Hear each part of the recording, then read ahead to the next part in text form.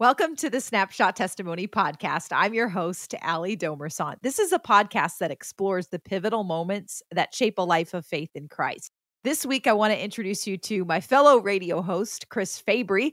You may know him already. He hosts Chris Fabry Live, which you hear on the Moody Radio Network. Now, about 15 years ago, he went through an incredible personal trial. I want to give you a little backstory to kind of set up where we're going today. His family, including his wife and 9 children, they all started getting sick with these mysterious symptoms, and no one could really understand why. It took years before it was finally discovered that toxic mold had taken over their dream home. It all came to a head when Chris got a phone call from his wife while he was on a business trip. He was about to board a flight home when she called, and it forced him to wrestle with one big question that would change all of their lives. So what does love look like? Chris Fabry, my guest on the podcast today. 2008, there was a moment that happened that helped answer that question for you. Take us there. Our family had been through a couple of years of real struggle with mold in our home and illnesses and all kinds of stuff that was going on. We were doing our best to just soldier on through it. I'd only been doing Chris Fabry Live for about 6 months. And Colin Lambert, who worked with us, vice president at Moody Radio for many years, and his wife Patty dropped me off at Midway. And I walked in to catch the flight back to Denver to drive home. And I got a phone call. And it was the wife of my youth. I call her my toxic life coach. And she said the words that changed our lives. She said, "I think we need to leave the house." Oh, wow. And, this comes after, there's a lot of backstory with this, Right. A lot of doctors, a lot of Years specialists. of illness in your family, and eventually kind of discovering that it was this toxic mold that was making your whole family sick, right? Exactly. And we had gone through remediations. We got through tens of thousands of dollars of remediation, and I thought everything was fine. Well, what happened in October was the heater kicked on in October, and it spread all that stuff through again. Oh. And so the kids started getting sick. The pets were sick. It was a house of horrors for a while, and you don't know what's going on.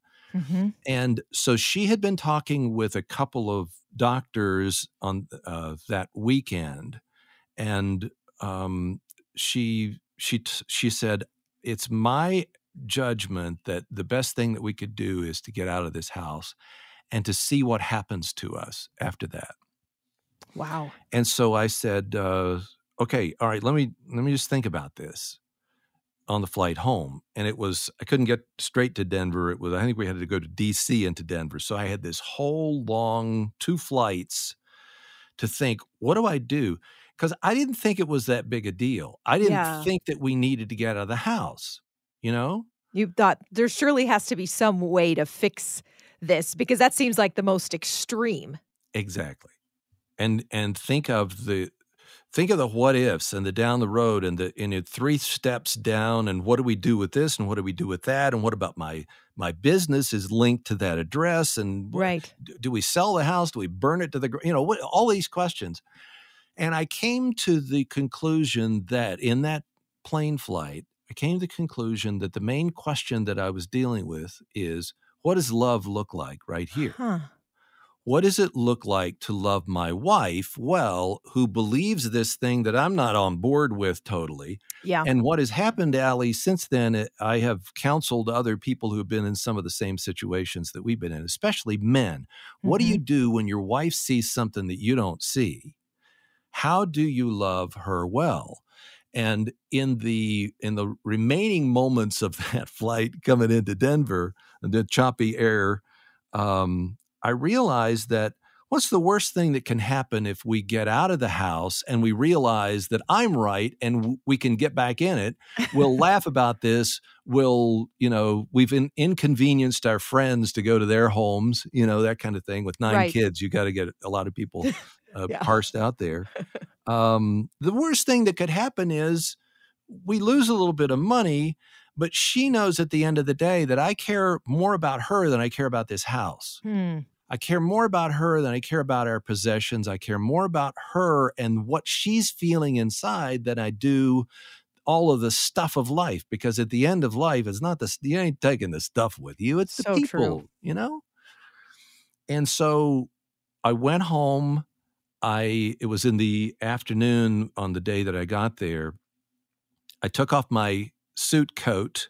I changed into shorts and the t-shirt, and we walked out of that house with the clothes on our backs, and that suit stayed on that chase that I bought for her and was still there when the people came in to clear it out and to take everything out of there. I didn't know that was going to happen. Mm-hmm. I didn't know what was going to happen to the Chicago Cubs shirt, the jersey that I got with Fabry on the back of it. Didn't know what was going to happen with it. Didn't know what was going to happen to all of the tin type photographs that we had of Andrea's family and the memorabilia that I had, and all of the signed copies of books that I didn't know what was going to happen to that. But I knew this. I knew I love you more than I love that thing there, Mm-hmm. that house there. And we're going to go through this together. And now looking back on that, that happened in October of 2008, I can see that was the best decision that I could make to show her how much I love her by letting go and then walking through that fire together. Yeah. So what does love look like? Leaving everything behind for the one that you love? I think it looks like surrender. Yeah. I think if you really believe that God is in control and that he is sovereignly moving the chess pieces on the board of your life, what you can do is decide to go with him rather than fighting against him. And I would not counsel anybody to take this and say, okay, get out of your house if you've got a little bit of stachybotrys in the air. Right. I'm not saying that. What I'm saying is love looks like valuing people more than the stuff or the status or anything else that is there. And as I feel like as the leader of the home, I had to make certain decisions that would communicate that well to everybody in the house. Right. And thank God we are doing a lot better, and we're in a much physically, health-wise, we're in a much better place than we were. I'm convinced if we'd have stayed in that house, we would have died in that house, which is what I wanted to do. I always said I wanted to die in this house because it was, 5,500 square feet, and it was like our dream house that we could, marry the kids off in, and we had a basketball court behind it. It was all this stuff, but it was killing us. And I think so you in a lot of ways did leave it all behind, yeah, and relocated, and you lost all of the things that were in that house because everything was sort of contaminated, right? Just for people who haven't heard this story. I mean, it seems so dramatic, but that was what was necessary. Yeah, eventually we got the pictures back so that we could get someone to digitally take all of the photo albums. So we have, a reference of those and some of the videos that we had, but all the furniture and all of the stuff that was in there is in a landfill somewhere. And I lament and weep over the books that meant so much to me, that sparked so much joy. Yeah. And for a long time, I wouldn't buy anything new. I wouldn't buy a new writing book that I really liked. But in the last it was a hard thing for me to get a new pet because I had seen what we had to do with the pets in our house. Yeah. And so it took a few years, but that has brought life to us and has brought a sense of I can not moving out in fear, but in love, that God is going to protect us, not from feeling bad ever again, but from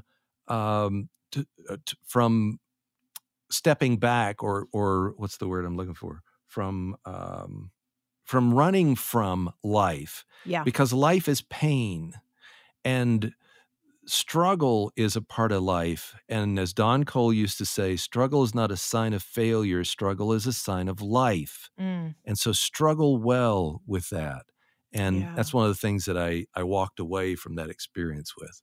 And it's so tough because, I mean, we see in scripture how trials produce things in us that times of peace cannot.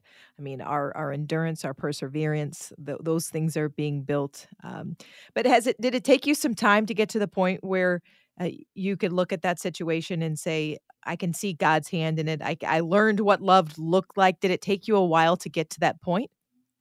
It took a long time because there was a lot of financial loss with the whole thing. Everything we had was in that house basically. Yeah. And then you'd go to the mailbox and you'd get bills from the healthcare system kind of fell through for us. Yeah. And so you'd get bill after bill after bill, and negotiating with it just felt like kind of a Job-like experience. Mm-hmm. But so it took a long time not to be defensive about, opening the mailbox and wondering what fresh horror is here, who else is looking for us.